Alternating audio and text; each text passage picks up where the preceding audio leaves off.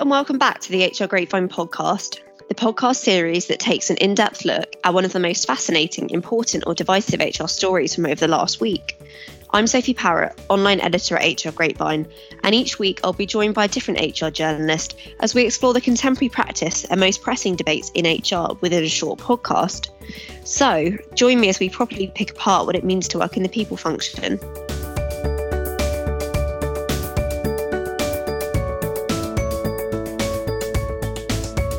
Today, I'm joined again by Jade Burke, editor of My Grapevine. So welcome back, Jade. Great to have you on the podcast again. How are you? Hi, Sophie. It's good to be back again for another week. All good, thank you. Hope you are doing well as well. Yes, I'm doing really well, thank you. The topic for this week's podcast is going to be about Spain and the subsequent quarantine rules. So on Saturday last week, the BBC reported that holidaymakers returning to the UK from Spain would have to quarantine for 14 days after midnight on that Saturday. The UK government's decision came following a spike in the number of coronavirus cases in the country, with more than 900 new cases reported the previous day. At the time, a spokesperson from the Department of Transport told the BBC, "Protecting public health is our absolute priority, and we have taken this decision to limit any potential spread to the UK. We've always been clear that we would act immediately to remove a country from quarantine exemptions list where necessary." The quarantine measures currently apply to those returning from mainland Spain, the Canary Islands and the Balearic Islands, such as Palma and Ibiza. During this quarantine period, people must not go to work if, for example, they can't do their job from home, and they shouldn't have any visitors except for those who are providing them with essential levels of support. And a recent article by Metro reported that the Foreign Secretary, Dominic Raab, was insistent that Brits shouldn't be penalised by their employers for having to quarantine. However, some lawyers have laid out different various considerations for employers and HR departments. Therefore, we wanted to dedicate this podcast to finding out things such as whether employees who are self-isolating need to be paid, how to tackle the conversation if employees still want to go on holiday to one of those destinations, and also the problems that may arise if employees can't work from home when they return from abroad. Yeah, I think there's some really good topics for us to explore today. And I think probably what's perhaps so concerning here for employees as well as employers is that this new rule came into effect, I think it was less than 6 hours after it was confirmed, which I'm sure left many holidaymakers who had left their worries of work behind, that made it even more concerning for them, I'm sure. Plus, now that there is also a risk of receiving a fine ranging from around £1,000 to over £3,000 if they choose not to self-isolate for 14 days when they return back to the UK. There are many questions employees will likely be asking, I think, around whether they will be paid by their employer, for example.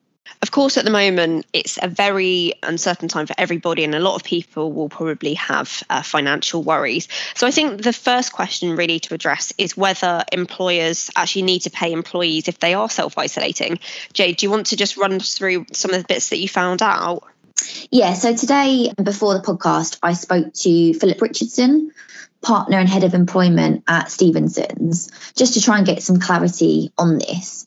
And he told me that employees who are undertaking post-travel self-isolation would be at risk of receiving no pay whatsoever. So he told me the government's quarantine measures are likely to cause a significant headache for both employees and their employers. Those who find themselves having to quarantine for 14 days are relying on the goodwill and understanding of their employer to support them on their return. However, for those unable to work from home, there is a real risk of going 2 weeks without any pay whatsoever. Unfortunately, there is little protection for these workers and no guaranteed right to statutory sick pay if you're isolating at home for the sole reason of travelling back from a foreign country. While employees who are self-isolating as a result of overseas travel may not be entitled to receive their paycheck, Richardson noted that more needed to be done to cushion the blow, so to speak, for employees by keeping them up to date, for example, with policies regarding this matter. And of course, I think maintaining communication with teams during this time has been critical, and it's also been supported widely. However, various studies and research has highlighted that regular communication has been tricky to achieve during this time, I guess purely because people are working remotely. So, for example, a study conducted by 4Com found that 24% of those currently working from home say maintaining communication with colleagues is the biggest challenge they have faced while working away from the office. And when speaking to Richardson, he added, given the nature of this pandemic and speed at which decisions and interventions are having to be made, more must be done to cushion the blow for those workers who are hardest hit as a result.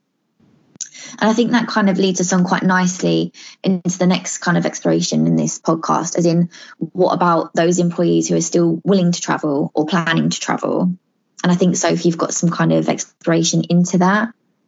Yes, definitely. And as you say, I think it's definitely an area that HR practitioners will be interested to hear about, is those employees who are still planning to travel, despite the news that when they return, a 2-week quarantine period will be in place. And I imagine lots of Brits out there have booked a nice trip to Spain in the coming weeks, but are now faced with a dilemma of whether they can still go on a holiday or whether it should still go ahead because of the new measures that have been put in place. According to the aviation data analyst Cirium, as was reported by Metro, a total of 9,385 flights are scheduled to leave the UK for Spain between July 26th and August 31st, which essentially equates to approximately 1.8 million seats. So the likelihood is, and this echoes the words of Richardson earlier, it will cause a headache for a number of employees, for example, if they're booked to go away, and also for employers if they have to factor this in when approving holidays. And with research from Spanner finding that British workers feel the need to take a break at least every 43 days to avoid burnout, and of course with a lot more leisure, hospitality and travel sectors now reopening, it is really, really unsurprising that employees are still desperate to get away and relax and enjoy some time in the sun after a couple of difficult months during lockdown. So in order to find out how the HR department can tackle the situation of employees that are still planning to go ahead with their travel, I spoke to Laura Kearsley, who is a partner and solicitor in the employment team at the law firm Nelson's. She said that if an employee has plans to travel to Spain before the 9th of August, which is when the change in rules is set to be reviewed, HR professionals and employers should be actively communicating with the staff members before they go away to come to some form of agreement about how their quarantine period will be dealt with. So she explained to me, if they are able to work from home upon their return without any impact on the business, you should permit this. However, if this isn't possible, you must decide whether you will allow extra leave for this period. Ultimately, the decision rests with you as to whether or not you do this, or whether you ask them to take that time as unpaid leave. And after these measures were imposed, the UK government asked employers to be sympathetic to any staff members who may be caught up in this. However, Laura did say that there is no legal requirement essentially for employers to do so. And she finished off by saying, if a plan is not agreed before your employee travels and they have to quarantine when they're due back to work, this is classed as being absent without authorization and can be considered a disciplinary offence. So a key takeaway here is that for both the employee and the employer's sake, coming to an agreement before the staff member travels is absolutely crucial. One thing that Laura did say is allowing staff members to work from home where possible is ideal, but for those in some roles, this won't be possible. So in the instance that happens, Jay, what is the solution? What have you found out? Yes, I think obviously, as you mentioned there, I think it's important to point out that in some instances, employees may physically be unable to work from home. So, for example, those who work in a retail store or a restaurant. Due to this, if an employee with one of these industries decided to go abroad for a much needed break and were then required to self-isolate upon their return, they would likely be unable to do so, meaning that employee may go without receiving any pay. However, with recent statistics highlighting the growing figures of employee burnout, so for example, LinkedIn's Glint recently revealed that burnout doubled from March to April 2020, which just actually, I think, signifies the importance of encouraging staff to take time off from work during this time in particular. And this is supported by Claire Brooke, an employment law partner at Aaron Partners. And she actually told me, employers should encourage employees to take regular breaks from work for the mental and physical well-being of their staff and the productivity of their workplace. Now, while this should be encouraged, Brooke did explain that employers are able to dictate which dates an employee chooses to take off, meaning that employers could have a certain amount of control, for example, over when staff choose to go away in the year. And this may allow them to, sway staff to go away at a time when perhaps quarantine measures are less strict, for example.